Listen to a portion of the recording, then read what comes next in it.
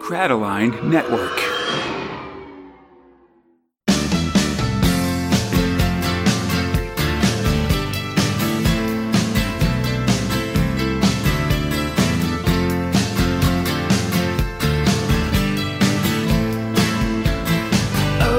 I am the law, and this is the 5th episode of Big Mag 1. My name is Conrad, alongside my friend Eli, and here's the podcast where two Americans patrol their way through the Judge Dredd magazine. This episode, we're talking about the magazine Volume 1, Issues 6 and 7, cover dates March and April 1991. This episode will reach the conclusions of both America and Chopper. Al develops morning sickness, and there's two new and extremely spooky stories, one of them with spiders. Hi, if you want to read along, you should find the comics we're covering today in Judge Dredd, The Complete Case Files 15, and the Al's Baby, America, Chopper, and Young Death collections. How you doing this time, Eli? How you finding the magazine so far? It's been awesome. We get into some really crazy stuff this time, so I was surprised, but it's a good ride. Very exciting stuff. Yeah, definitely. Yeah, it's funny, this thing's coming, or I guess, like, as we're recording this, we're entering October, so I'm feeling like, ooh, yes, the time for spookiness. But when this is coming out, it's like December, so it's getting Christmassy, so it's like, whatever, the differences of time, I suppose. Night Before Christmas is my favorite movie, so, Christmas and Halloween are, that's the same holiday, really. Oh, absolutely. Yeah, they're inextricably linked, for sure. So, I get let's speaking of heartwarming children's stories, let's talk about Story 1, Al's Baby. All right. Script robot for Al's Baby, John Wagner. Art robot, Carlos Esquerra. Letting robot, Gordon Robson. Chi-Town hitman Al Bastardi needs to have a grandson for his father-in-law, Don Luigi Sarcoma, but his wife Velma is unwilling to carry it. Oh, no. She's got a terrible singing career to think about, Eli. She's a career woman. The two fight about it, and neither anger, nor flowers, nor an actual symbolic coffin will make her budge, which is pretty solid. This coffin gets delivered, and she's like, it won't work. Alan just comes barging at her, like, you're killing me, Velma. Finally, Al suggests what I think we've all been thinking and brings in a surrogate mother to carry the baby, but Velma rejects it because the baby's just got to be carried by one of them. And not her. Right. That's math. Yeah, listen, that's just how it goes. Got a Venn diagram here. Things are looking bad when the Don has a heart attack and he uses his time in the hospital to order some big boots to threaten Alan. Like, oh, hey, try those boots on. Like, oh, they're a little loose. They'll fit fine with the cement in them. I want that Bambino! Al has a long midnight of the soul. He feels like he has two options, which is carry the kid himself or just kill himself and get it over with, basically. Both his, shoulder, angel, and devil argue over it. But in the end, the angel manages to machine gun the devil, and Al decides that he's a tough guy, and it's just 9 months. So he and Velma go to that doctor in Florida.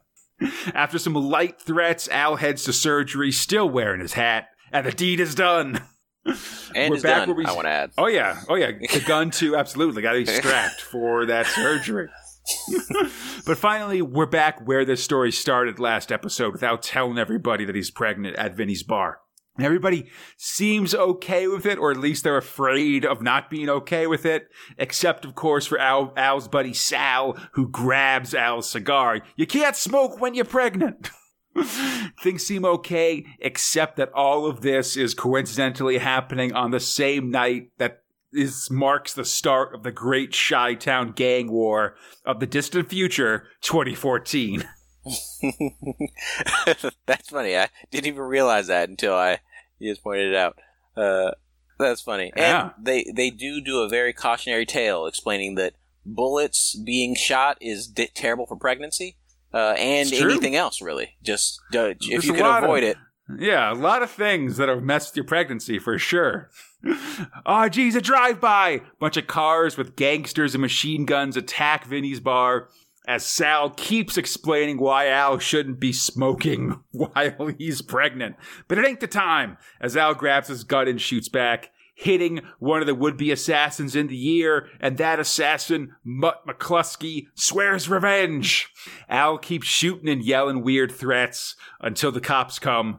I like this part. There's a little sort of small moment where the waiter at the restaurant just takes everybody's guns and like a tablecloth and walks off. And Al's starting to feel pretty grim by the time a cop shows up to get his statement. Al pukes all over the officer. It's morning sickness. Which can happen at any time, we learn from Sal, who apparently has like 1 billion kids and even delivered 3 of them himself. No, there's that experience for you. He just holds up this picture with like him in his black gangster suit surrounded by like untold numbers of children. But he's going to get Al through this process. All right. Later, at Don Luigi's mansion, the mob is going into a war footing against that rotten, conniving rat fink, Don Ratso Veruca, which is like a foot disease. Don't worry about it. Okay.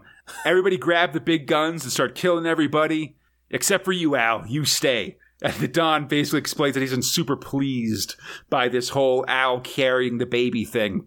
It's new and weird, and he doesn't like it, especially if Al's going to be his top enforcer. He openly debates having Al killed, but seems to have decided against it, even after Al has morning sickness again and throws up all over him. Want to add that morning sickness, there is a lot of it. He obviously just fills up and then just unloads all of it. I mean, Al's a big guy. You know, he's got to have a big breakfast and all that stuff. You know, he'll puke a lake on you for sure. Next time on Al's Baby, Mob War.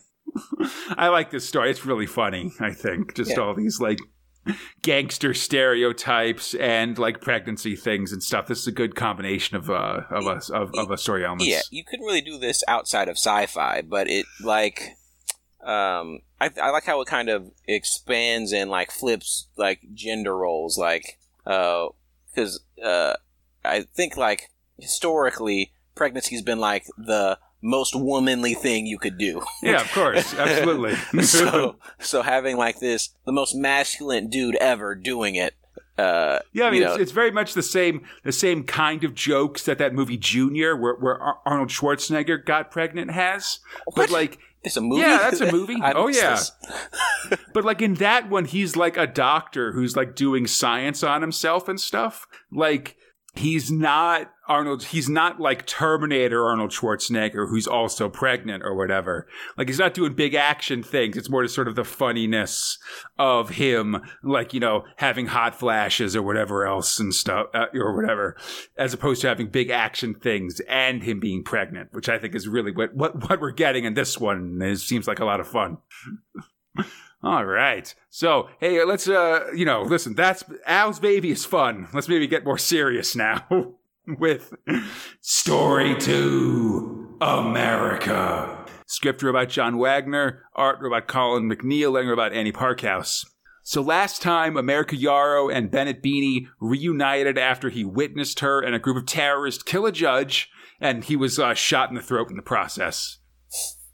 After spending the night together, she asked him for 100,000 credits, and a few days later, they meet at a Hov-In, which is a drive-in, but for hover cars, of course, in the north side of the city, where they sit in swings in like a park in the back of the drive-in, and just sort of like talk amongst themselves, basically. He asks what the money's for, and after some trying to avoid it, she admits it's to buy explosives. They're going to blow up the Statue of Liberty as a symbol of the fallen state of this country. Beanie asks her questions about it, eventually gets all the information about the plan, then gives her the money. He asks if after all this she'll give up her beliefs, and she kind of looks back at him as she goes and says she'll think about it, but then heads off into the night. Later, at the Statue of Liberty itself, towered over by the Statue of Judgment. And I gotta say, Eli, they're really messing with the perspectives in here. Because, like, I think I've previously seen versions of this where the Statue of Liberty was maybe, like, at shoulder height to the Statue of Judgment, or, like, maybe waist high. Right. But in this, it's, like, knee high to it. Shins. Yeah. Really not even knee high, you're right. Yeah, exactly. But there, the judges lie in wait as Beatty's hover car circles the area, when suddenly two other hover cars approach the statue, and Dredd has them taken out by disruptor cannons. Both crafts crash into the foot of the statue, and the terrorists get out and find themselves surrounded by judges with rifles. It's a setup! One man tries to plead no contest, but there's a full-page image of him just being shredded apart by gunfire. Very well done, I might add. It's really, what I really like about this artist, Colin McNeil, is he's got this way of drawing violence that really, doesn't glorify it, I guess. Mm-hmm. Right. That, makes things look exciting and action-packed, but also, really brutal. Right. And, makes you think, ooh, this is just, this violence is distasteful instead of exciting, I guess. Right. Yeah, I think it's the painterly nature and the contrast of the colors. They use a lot of those dark colors, then hit those with a strong contrast of some bright reds and oranges. And I think that kind of gives you, this real feeling and this kind of sadness just with the color. Yeah. Yeah, I think you're definitely right. So now things are moving fast. The Total War folks are shot to pieces by the judges on the ground. There's even more of them. The Statue of Liberty's crown. One of the vehicles explode as a judge calls a ceasefire. From the other vehicle, a figure crawls out, gun in one hand, reaching for an America flag in the other. Benny sees her and shouts, "Amy!" A woman, and elsewhere, a woman, America, prepares to go out on stage as the narration says, "Yes, I remember America." In the shadow of the Statue of Liberty, America Yara stumbles forward with the flag in her hand. A judge fires at her and is scolded for it, and Benny lands his car and runs to her. And Dredd, who seems to be in charge, says to let him and identifies him as their informer for this case. Cradling America in his arms, Beatty asks for a medic as he admits to her that he informed on her because he had to. There's, the judge would have found out about this eventually, no matter what. The judges plan to make plans to round up the rest of the Total War group, but Benny himself is let free because he gave them the info to stop this attack, and he gave that both with his own amnesty and the promise that America would be spared as well. But now it seems she's dying in his arms, wrapped in the flag. Beanie asks Dredd why they had to be so dramatic about this whole thing, and Dredd just kind of says, "Hey, we're in show business too. And this is a show of force against those that would stand up against the judges." Beanie damns him, his hands red with the blood of his lover. And later, at the Talk of the Med Club, an MC calls a returning Bennett Beanie to the stage, and he arrives in the body of America. She suffered massive brain damage from the crash of her hover car and was brain dead by the time she reached the hospital, which we see as the Magnus Pike Block, who was a UK doctor and TV personality. I think most people might know him from the She Blinded Me with Science music video. But anyway, she had no family, no next of kin, just Bennett Beanie. He agonized over it for months, but eventually made the decision, and because of his ruined throat, had his brain transplanted into her body. He's done it to punish himself. He got her killed, and now he'll spend the rest of his life made in a prison of her. Or the rest of his life stuck in a prison made of her. Benny's done singing happy songs, he says on stage, and now it seems he'll be singing of her dream, to overcome the judges, to fight, to keep looking for America, as we see a montage of Yara through her ages, mixed with the Statue of Liberty and the ruined flag, as well as Benny's final note to her. And that's the end of America. But not quite, because there's a final image of a close-up of a judge's face that says, "Freedom, democracy, the American dream, it doesn't work. You can't trust people. So dream on, creep. But remember, that's all it is. A dream. America is dead, and this is the real world." Woo! The end, for real. Right. Oh, man. When you said that you were looking forward to this comic, I was like, I had my, maybe it just won't be for me. But after getting to the end of it, it's definitely one of my favorites, if not just my favorite.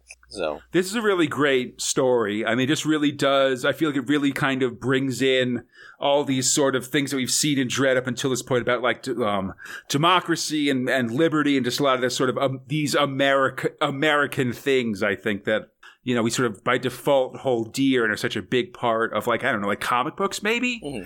Yeah. Like that whole like Superman, like truth, justice, and the American way kind of thing. Mm-hmm. Right. But yeah, we've known for a while. But that's not what we have in Judge Dredd, you know? Right, exactly. They've been very clear about how they feel about it. And it's like, you can keep dreaming, you know, what he said at the end. But it's just a dream. You know, this is America here. That's fun.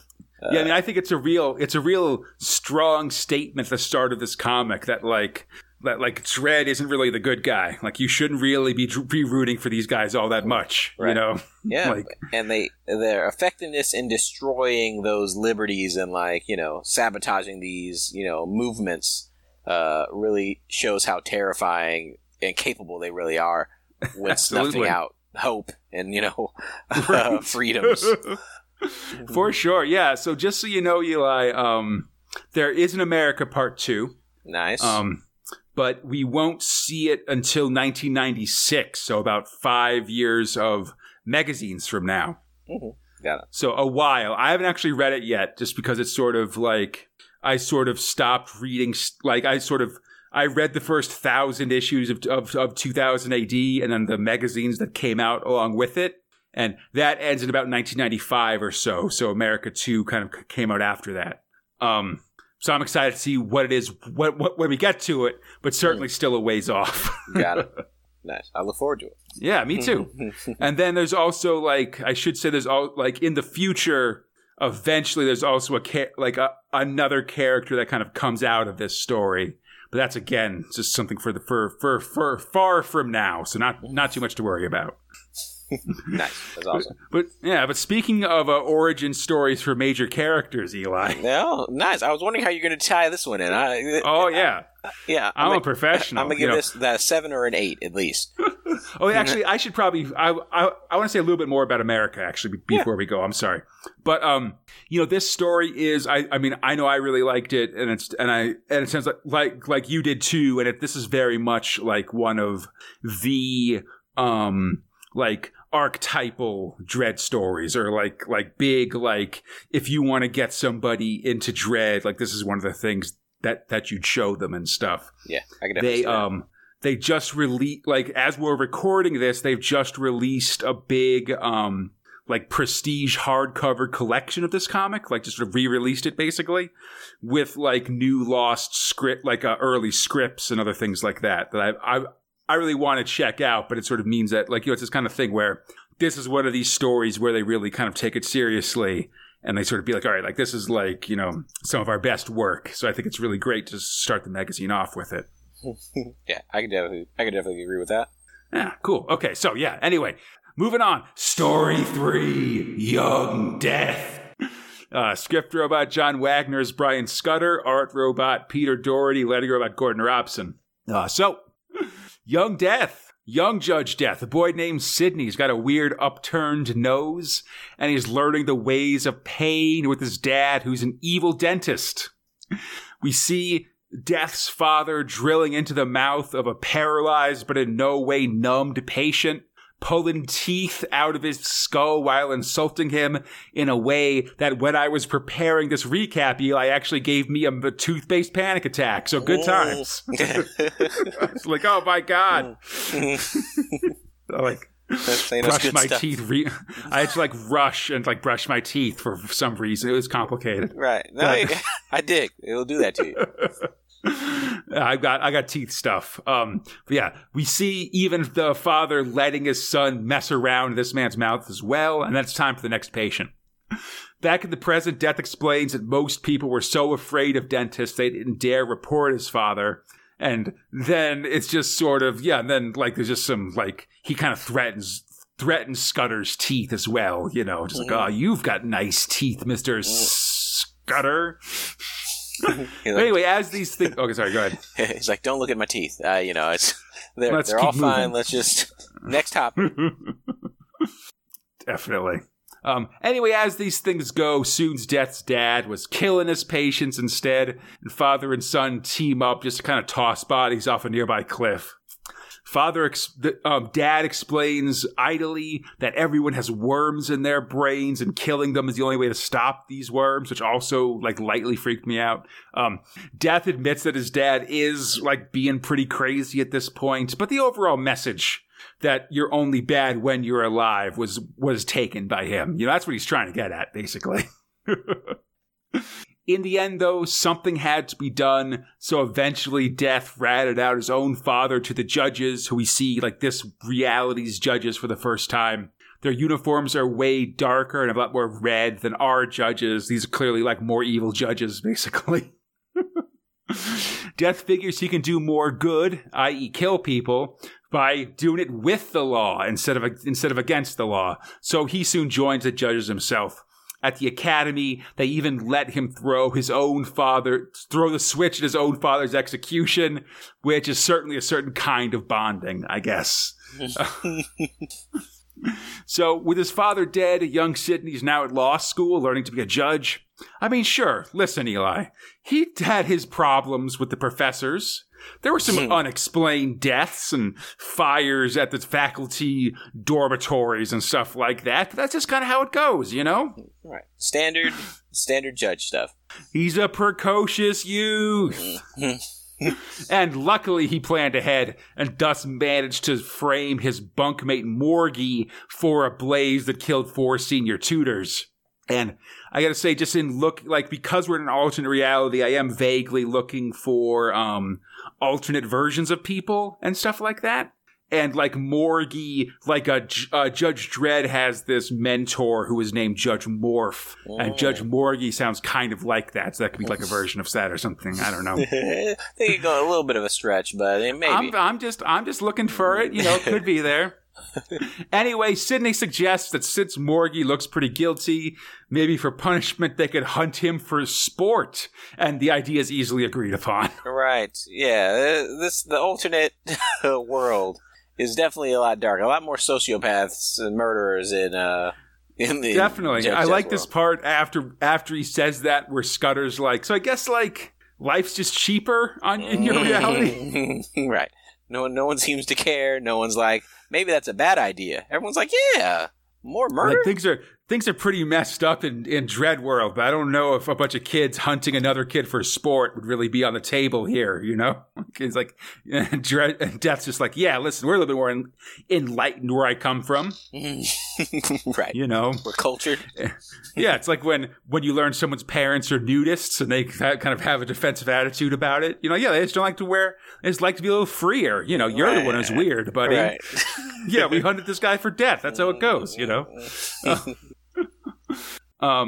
Anyway, after that, Mrs. Gunderson, Death's landlord, comes in, offers Scudder some tea, misses the cup completely when pouring it, and then trips over the body of Death's old roommate as she sees herself out. This is some quick blind jokes in here, right? Just to keep it rolling, Elsewhere, we see Judge Hershey investigating Scudder's apartment. She finds it deserted except for his robot appliances, and under questioning from her, the robots reveal that Scudder has been to interview Death himself. Whoa! And next time on Young Death, Sidney goes to court. So I guess we'll see what that's all about, I guess. Yeah, I'm definitely starting to like this story more and more as I get further into it. And, I knew that. I knew it was get to the backstory. I want to know more about the past, so... This story is a lot longer than any of the other stories that we started with in the magazine, and so I think it sort of ended up feeling very drawn out just because it's longer. It had more setup time, and I think both a lot of the times when we've been talking about it, and even maybe putting it towards the bottom of our final thrill count, it's because it's been all right, listen, I'm ready to see the Young Death part, you know? Yeah, and I think also them taking the time to explain, social structures, how other people in this dimension kind of just feel about, think things. I love that Join the Judges poster where they're beat people up, kill people, with reasons, quote unquote. You can't right. So they're totally the judges are. Yeah, we're murderers. We're just paid. It's fine. Get some money, kill some people. It's good. Yeah, there's much more of a wink and a nod about their murderous tendencies here than maybe the regular Justice Department. Right. So Mega City 1. Yeah. So I find that interesting, and it paints it in a way where I could see okay, I could see how Judge Death would take over the world and be the only survivors. Because I was like, no way people are just going to agree that death is the best option. And then as I see more of the world, okay, it's not. Yeah. I could see maybe how that could happen. Yeah, well, they aren't starting from zero when they're choosing death as, where Judge Death becomes a thing. They're sort of, they're already partially down a path as it's coming, Right. Speaking of paths, I don't think I can do it. No, it's fine. Listen, honestly, I think I might I might go to covers and editorials here because I feel like a lot of this first part is the John Wagner Power Hour. The first half is just all the John Wagner stuff, which is a real testament, I think, to his writing ability that he's able to write these 3 stories that are so different and have such different tones and stuff like that. Right. That they really stand out from everything else that they both sort of, while they're all well written, the fact that it's sort of, we've got this hilarious Al's baby story and this really emotional, affecting story, America, and this ridiculous young death story, all from the same mind. I think is really interesting. Testament to his ability, I guess. Yeah, and I do wonder if he has people helping him with these writing, or if the artists get any input, or if I think there's definitely a conversation about with the artists about how about how certain things go, for sure. I mean, a lot of the artists that we're seeing here, especially the ones for both Al's Baby and America, are both these more experienced guys that Wagner's worked with before.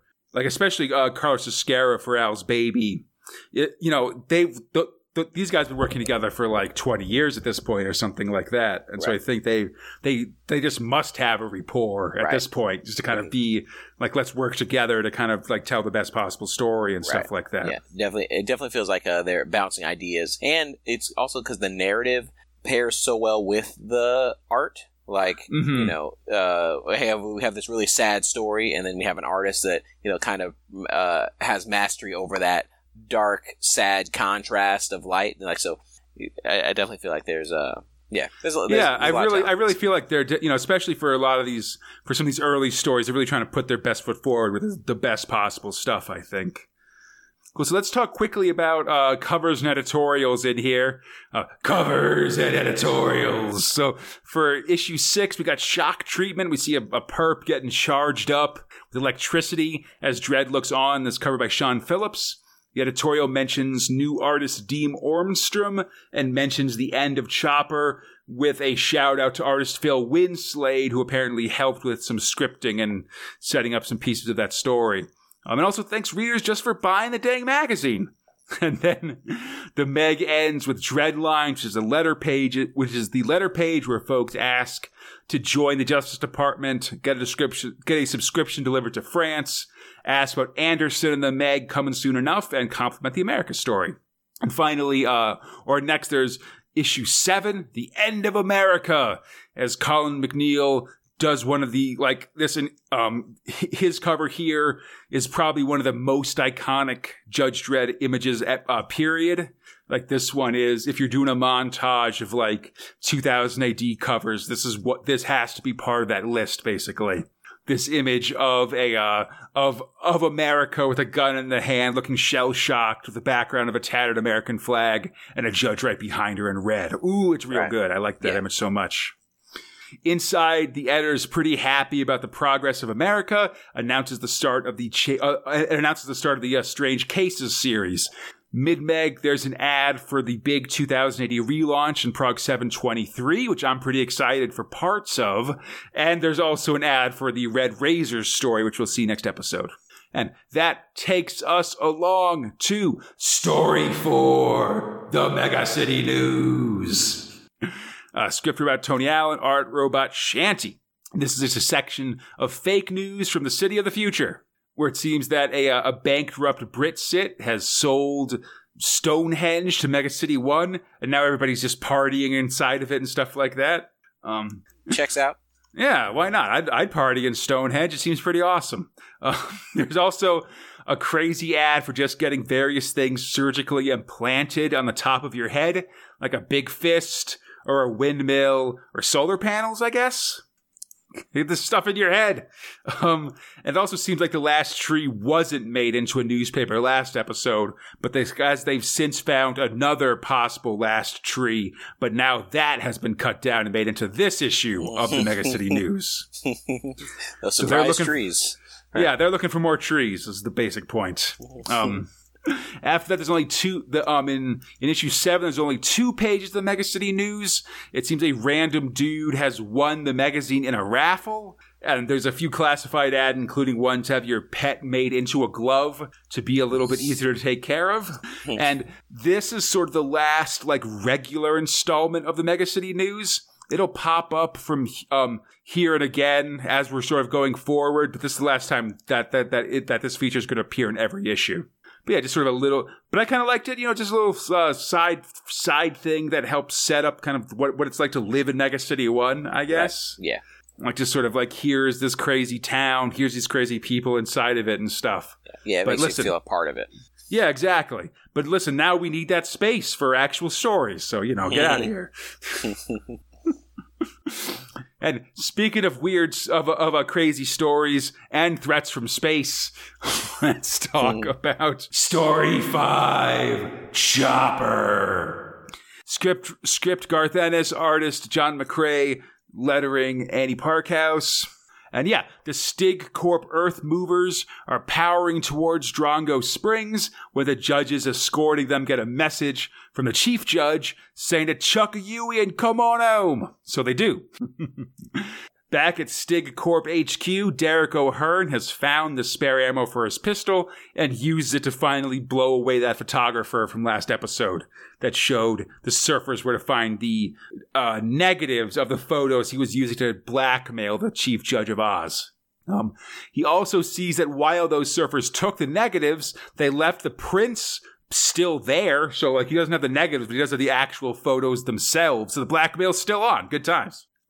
Meanwhile, Chopper and Jug are speeding to the Earth movers. Those things are bad, and these guys don't really have a plan, but they are plucky and have courage, and that counts for a lot.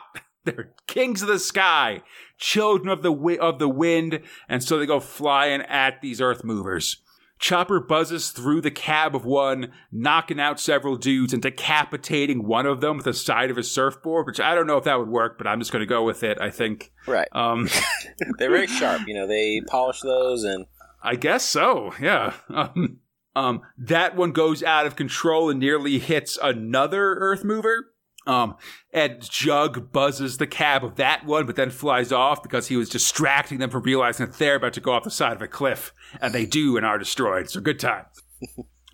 There's one mover left, half a kilometer from the springs, and one of the dudes inside of it has a gun. He shoots at Jug, hitting the surfer in the leg and shooting up his board. He's going down in flames. Chopper tells Jug to pull up, but he can't. He's prepared to sacrifice himself to stop the mover. But Chopper isn't prepared to let him sacrifice himself. He swoops down, pulls Jug off his board as the hoverboard crashes into the Earth mover, and they both explode. Whoa! They've saved the springs, and Jug is hurt but basically okay. Chopper drops Jug off. He's got one last thing to take care of. It's teamwork. Crazy. Yeah, good times. Back in Sydney, Derek is on TV showing off the blackmail footage of the chief judge. But when he does, the judge thinks it's a scandal. I'm going to get fired. And he gets a call from City Hall, and they all love the photos. They think he's a cool dude. That's awesome, buddy. Come on, that's cool stuff. You and that Speedo, that chest hair, man, remind me of a younger me. Right. Yeah, hanging out with wallabies, that's excellent. In a sexy way, excellent. I love it. Right. Really reaching out with our community, really connecting the youth. We like that. Absolutely, yeah. So the chief judge, so Derek sits in the darkness as the chief is hailed as a hero of the common blokes. When there's a knock at the door, it's Chopper! He grabs Derek and pulls him out into the night sky. He tells him that you can't own the song lines any more than you can own land, man. Think about it. I found that Derek, particularly funny. Pretty good hippie, surfer hippie stuff here. Derek spits in his face, so Chopper lets him fall to the streets below, presumably killing him. Chopper yeah, go ahead. Bad move to spit in the guy's face who's keeping you alive. I mean, like, that's he's clearly underestimating what level Chopper's on right now, because he's not on this is just a friendly chat, Right. He's pretty serious. So Chopper reflects on the dangerous nature of the Song of the Wind, the Song of the Surfer, how it can lead you to both triumph and to death. He's heading home, hopefully to happiness, as the song rings through the land. And that's the end of Earth, Wind, and Fire. Nice. Yeah, just the end of this Chopper tale. He'll be back in the magazine in fall of 1993, so about 2 years from now. 2 years of magazines from now. That's what I wanted to know, because I'm trying to figure out if I'm done with Chopper. I don't think I am. I just want him to quite. I want him to do well. I want all the happiness. Yeah, he'll show up a little bit, but he's definitely not I wouldn't call him a major magazine character after this. Right. But I do think I want him to die. It's a weird feeling I have. I want him to, poetically, Right, for the right reason, yeah, I guess. Exactly. Because, he's just seen so much stuff, it's just like, man, just end it, Chopper. Save one more life, and then just be done with it. You've done enough. It's fine, I mean, we'll sort of see how he's got plenty of time to die heroically in the coming years, for sure. Right, that makes sense. No reason to be in a rush. But speaking of being in a rush to die, Eli. Yeah. Let's talk Story 6. I Singe the Body Electric. Because there's a song that's I Sing the Body Electric. You see, I don't know. Okay, nice. Sort of a reference here. I need those. I need those references. It makes the title so much better. I admit I don't know much more about the song besides the title itself, but that's what I that's what I got. I think it's like a hippie song. Could be. I don't know. Okay. Script wrote by Alan Grant, art wrote by Dean Ormstrom, lettering wrote by Tom Frame. It's the first time we've seen Dean or Ormstead, I should say. It's the first time we've seen him here. He'll go into a bunch of stuff in the Meg and in 2000 AD, and up until this point, he's mostly been doing album covers and stuff. Anyway, a rainy night at the Ben Franklin. It's a rainy night at the Ben Franklin block as the judges investigate a dead body killed by a power surge coming through their TV. Apparently, a repairman from Edison TV Repairs was there as well, but now he's missing. It seems they're down. It seems they've gone down to the generator room where they're grabbing some of the main wires and getting all electricityed up. Oh, geez. They stalk the halls with mental, a monologue about people who could conduct some level of electrical charge. And I was bummed, Eli, to look these up and see if they're all kind of made up. None of these are actually real people. Well, after they talked about the last one, the one with the glowing blue breasts, I was like, you know what, this might be fiction. Yeah, no, I was skeptical as well, but I thought I'd look it up because if it was real, that would be cool. You know, I don't know. But this guy, as he goes, then zaps a security guard with lightning bolts come arcing out of their eye sockets. He's got electricity powers. At the repair shop, Dredd's investigating the repairman, and the shop owner isn't very forthcoming. He lies about where the repairman lives, for instance, as the repairman himself, Cosmo, walks through the door. He sees Dredd and zaps his gun with electricity and then runs, and Dredd's like, luckily these gauntlets are insulated. Another judge gets the call and follows Cosmo up a fire escape, and Cosmo shoots electricity down the metal framework of that fire escape, electrocuting him. Bad times for that judge. But eventually, Dredd himself gives chase. Cosmo heads to the roof and Dredd follows him. He's got to try to take him out at a distance, so he pulls his boot knife and throws it at this electric guy, but it just bounces off his body's electrical field. And then Cosmo tackles Dredd, calling him himself the King of Current, Mr. Voltage, Homo Electro, a new species of Electro dude. The two show down on the roof as the rain falls, and Cosmo grabs a lightning rod that's built in there, as suddenly it's hit by lightning. And instead of powering him up, it instead kills him, his body melting away to reveal a metal skeleton underneath. He's a cyborg! Because it seems that Edison was cutting corners by using a robot repairman instead of a human repairman to kind of because robots are cheaper than humans. And the power surge in that TV must have sent that robot crazy. Not cool. In the previous fight, he broke a leg, but now he's getting 20 years in the cubes as accessory to murder. Oh, that was fun. That was a nice little self-contained story. I really, really enjoyed it. Yeah. And there's twists, suspense, lightning powers, which are always, a benefit. Definitely, yeah. I mean, it's like superpowers, despite what you might see here, superpowers aren't super common in in Judge Dredd, so it is kind of funny to have this electric dude kind of show up. But then, as always, listen, Dredd can take you out. It doesn't matter if you've got electric powers, right. Can handle it. But I say it's unusual because, we definitely are seeing one or two folks with weird abilities as we go to Story 7, Black Widow. Script wrote by John Wagner, art wrote by John Hinkleton, lettering wrote by Tom Frame. So this one's at the start of the of Magazine 7, and it's the return of the artist John Hinkleton to the podcast, which I'm very excited about. Previously, he'd been dealing out body horror and general weirdness for the Nemesis the Warlock story in 2000 AD, and he'll be here in the Meg doing crazy Dredd stuff in full color for a bit here. He's got this really, the way he draws is this really hyper-exaggerated physicality and stuff like that. That's right. It's really interesting, but also it means that he can draw stuff that's gross, and it gets real gross, basically. Very creepy, yeah. A lot of these people in this one, I don't think I'd want to hang out with, No, I mean, even the regular people are kind of, disturbing a little bit. Right, exactly. And then when there's disturbing stuff, it's real disturbing, basically. So this story starts off with a big title page as both Dredd, with both Dredd and this mysterious spider lady in her golden hair. Mega City 1 is a perfect place to build her web as a loser named Murray approaches a lady sitting at a bar. Later, judges are inspecting his body. He's been ripped to shreds, but the cause of death seems to be a poison that dissolved his insides like a spider uses. I have to admit, I loved that the transition from the first page to the second one. It ends with, hey, baby, smile, be happy. This is your lucky day. Murphy is here. And then you turn the page and it's victim is 1, Murphy Zoda. 24, lives with his mother. It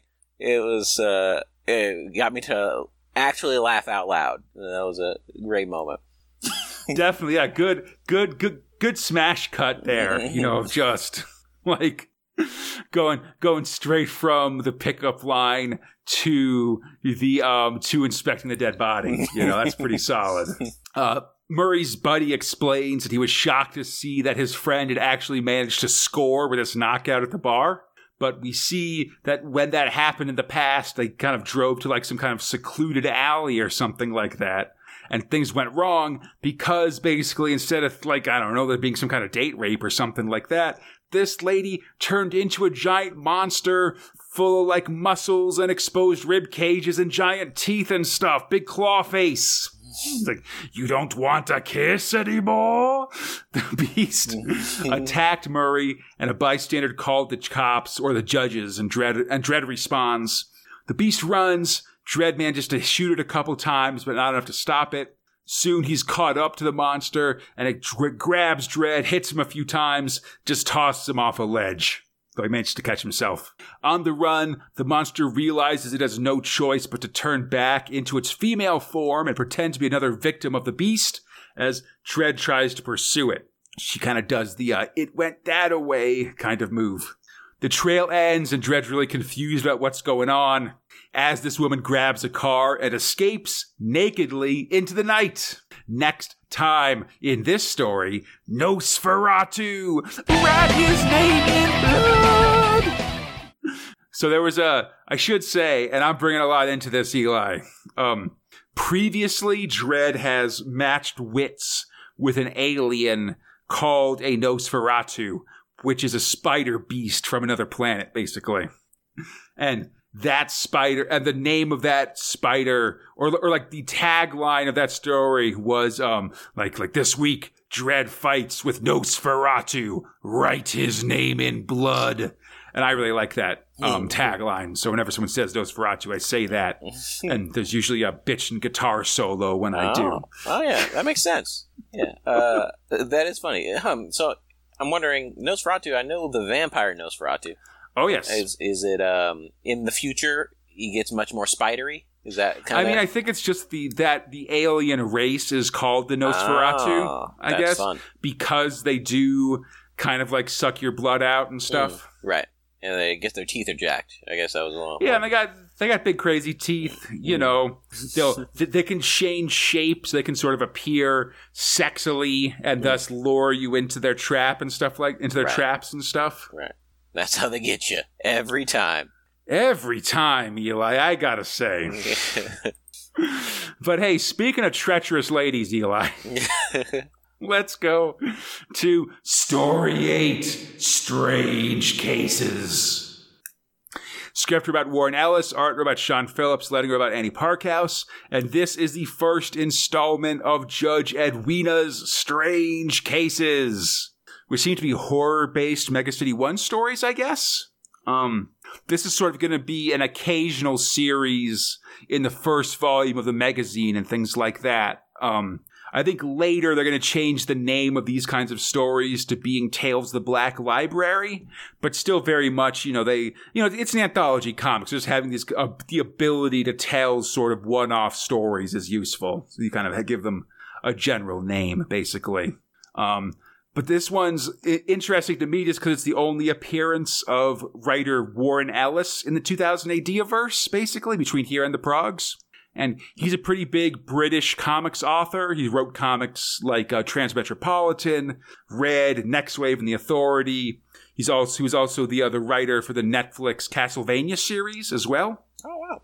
Yeah, has written some cool stuff, and usually I'd end it there, but sadly, like in the summer of 2020, he was also revealed to be a real asshole towards a bunch of women online and stuff like that. So, that's just how it goes. But anyway, this story, Strange Cases, Jad Interisi, is a blood sampler. He just gets his blood drawn for a living, and he practices on himself. He's got 70 pints in his closet. His wife's also left him recently, so just kind of sitting home alone when he's been visited by a bunch of weird green muscular demons? Aliens?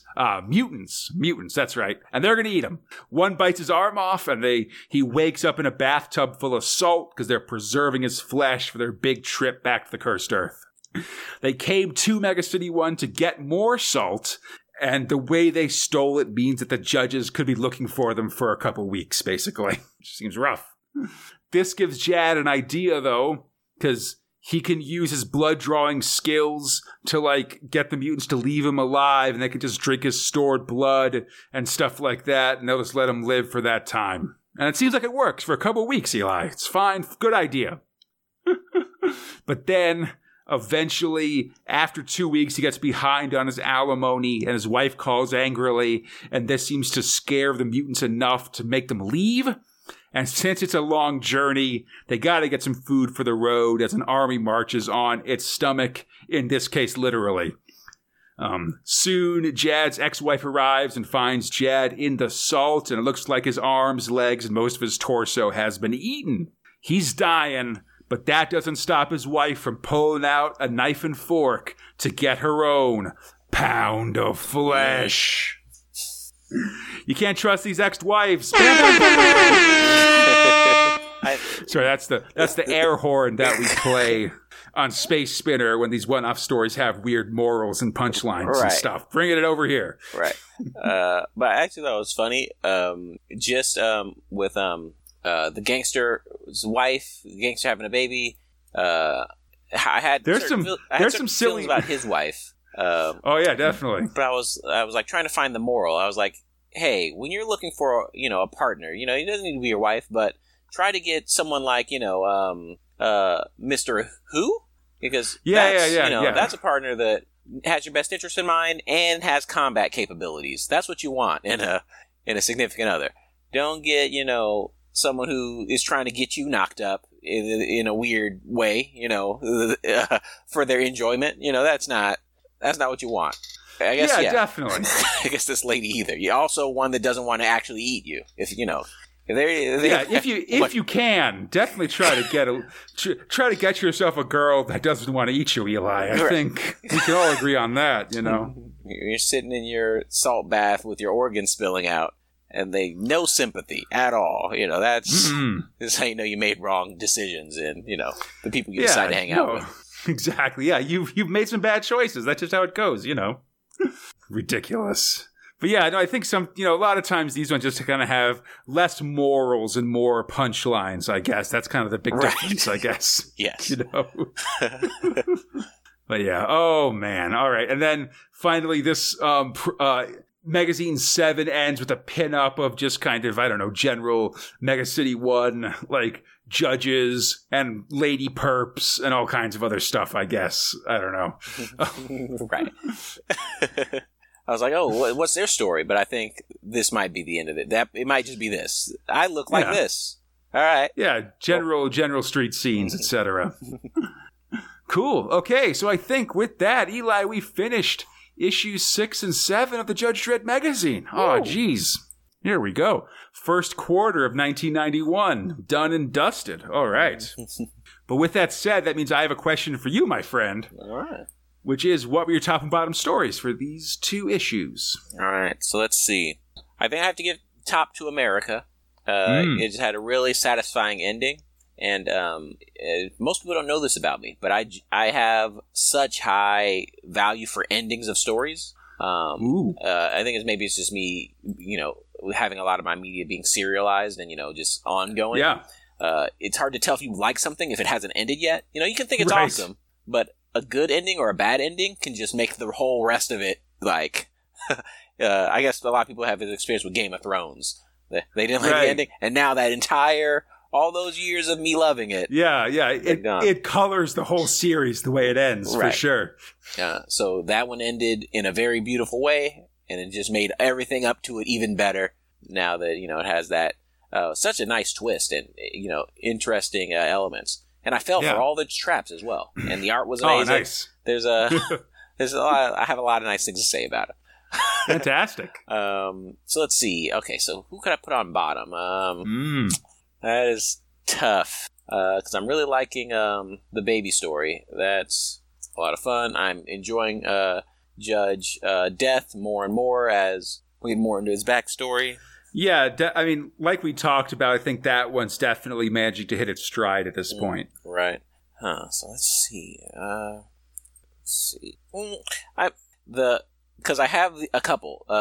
No, I like the Electro guy. I like the cyborg Electric. The art was really nice, and the twist was nice at the ending. I don't think it really had a moral to it.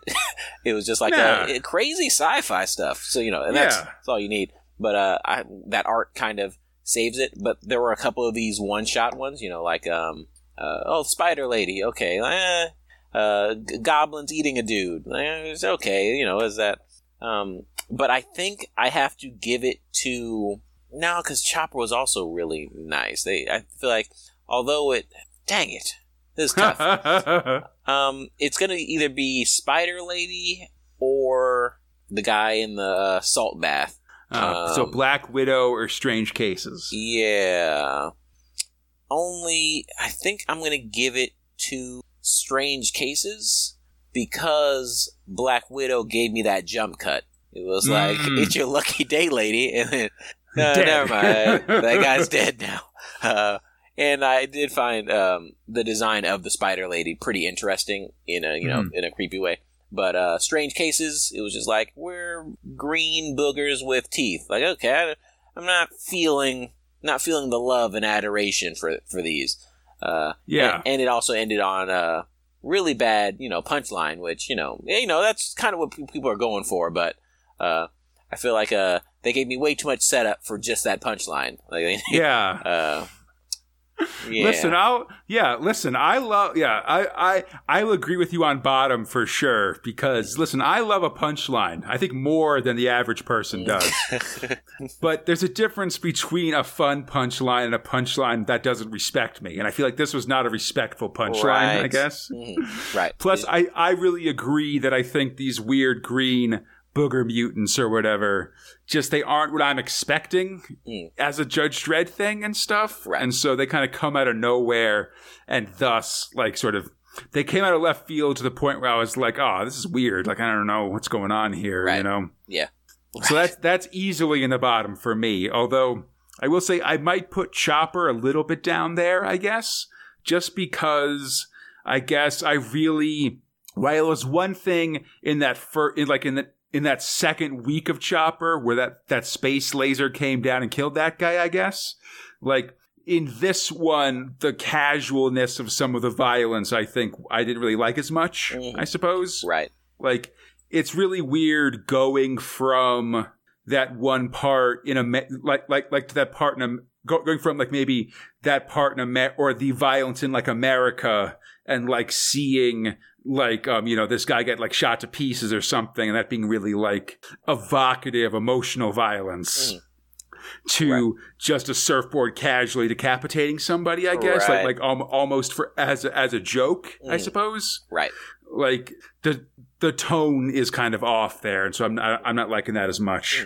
Right. And they did bring Chopper into more like a vigilante. Like, I really did like the spiritual elements that they were going for, and like, finding your place in the world. But then these last couple of chapters has been like, beat up the bad guy, get vengeance, blow up a truck. And it went much more action movie on us. Definitely, yeah. I mean, except for like the actual like murders or whatever, this was a very Batman end to this story. Right. Like, I mean, this is literally like like again, maybe not decapitating people, but definitely like swooping around and using trickery to beat everybody up and stuff like that. Right. And then a lot of threatening to drop people from high places or whatever. Like those are very Batman things to do, Right. But I'd say Strange Case my bottom. Then I'll agree with you also for my top. Man, the end of America is so great. And sticks with you. I think especially the just like some of those final lines and stuff, like those two images of Benny talking about like America's search for freedom. And then Judge Dredd after that saying that freedom is a dream that does not exist. Like that 1-2 punch is really incredible, I think. Yeah, and I think it touches on an emotional level as well, because it's like Benny is finding a way to fight for freedom in a way that works for him. Like, the character made that full circle, He had America with him all the time, and she always had that view on freedom. And he kind of was like, I'm not so sure. Hey, maybe it's all right to not do these things. And then after all these things, him like feeling like has to embody, like he has a purpose now. And it's still weird though. It's still like his own punishment for killing freedom. Like he's like crushing a dream is one of the most horrible things to do, and then realizing that that's what this system does. And there's nothing you really do about it. He feels the need to try to redeem himself for what he's done from it. Right. It's interesting for sure. Yeah. I'm sure someone could write a whole paper on psychology and symbolism of, that America story. I think they have, actually. I know I've seen some people try to put pen to paper, kind of talk about why this is an important story. I think it definitely, it's definitely unpack. Yeah, definitely. And I think, there's a lot to be talked about with like how Judge Dredd is about, is this story about fascism or about like dictatorship stifling freedom and stuff. And this has got to be a big pillar in that kind of discussion, absolutely. Right. And it's sad because the moral it ended and it's kind of like, yeah, it didn't work. All right. So anyway, like, So I don't know. I mean, yeah, it's but I mean, it feels like also just in this world of Mega City 1 that we're in, it feels like a realistic ending. Right. That's the appropriate. Yeah, exactly. Like, because I can't think of a more BS ending than if they did destroy the Statue of Liberty and that caused, like, change or something like that, I guess. Right. Like, that doesn't feel true to the world that we're seeing of Judge Dredd either, you know? Right. Yep, absolutely. And and it, painted the judges as an antagonist and, showed their, destructive force. Yeah, no way 3 people and, several tons of TNT were gonna topple the judges. They have society in a vice grip, so they're not afraid of getting dirty to keep it that way. Yeah, exactly. For sure. Awesome. Yeah, no, I really love the story, and it's definitely one that I think is going to echo through the magazine as the years go by as well. Fantastic. All right. I hope everybody enjoyed the show. As always, you can find Big Meg 1 on iTunes, Stitcher, Google Play Store, Spotify, or our podcast site at BigMeg1.com. Feel free to contact us at BigMeg1@gmail.com on the 2080 forums or our Facebook, Instagram, or Twitter pages. For all of those, you're going to look up Big Meg 1, and that's ONE, and you'll find us there. Then this show is brought to you by Steve Green, Zane Kipmiller, and your friends at the 2080 forums. If you'd like to join them and help support the show, we truly appreciate it. Please check out our Patreon at patreon.com/Crataline. That's our podcast network. There you can support the show and receive a ton of excellent rewards, including advanced episodes, coverage of modern 2000 AD in the magazine, and even monthly Q&As with my buddy Fox and myself. Then come back next time, as Eli's going to take a quick break, as I'll be talking about the 1991 Judge Dredd Mega Special with a guest, and then we should all come back the week after that, as Eli's back, and we're going to talk about Nosferatu building its web, a young death heading to court, Al getting maternal, and we'll start 3 new stories: Red Razors, Armitage, and the Straitjacket Fix. The Straitjacket Fits. We're at the meat of Volume 1 of the magazine, and you won't want to miss it. And until then, I'm Conrad, they're Eli, and we are Big Meg 1. Drock it!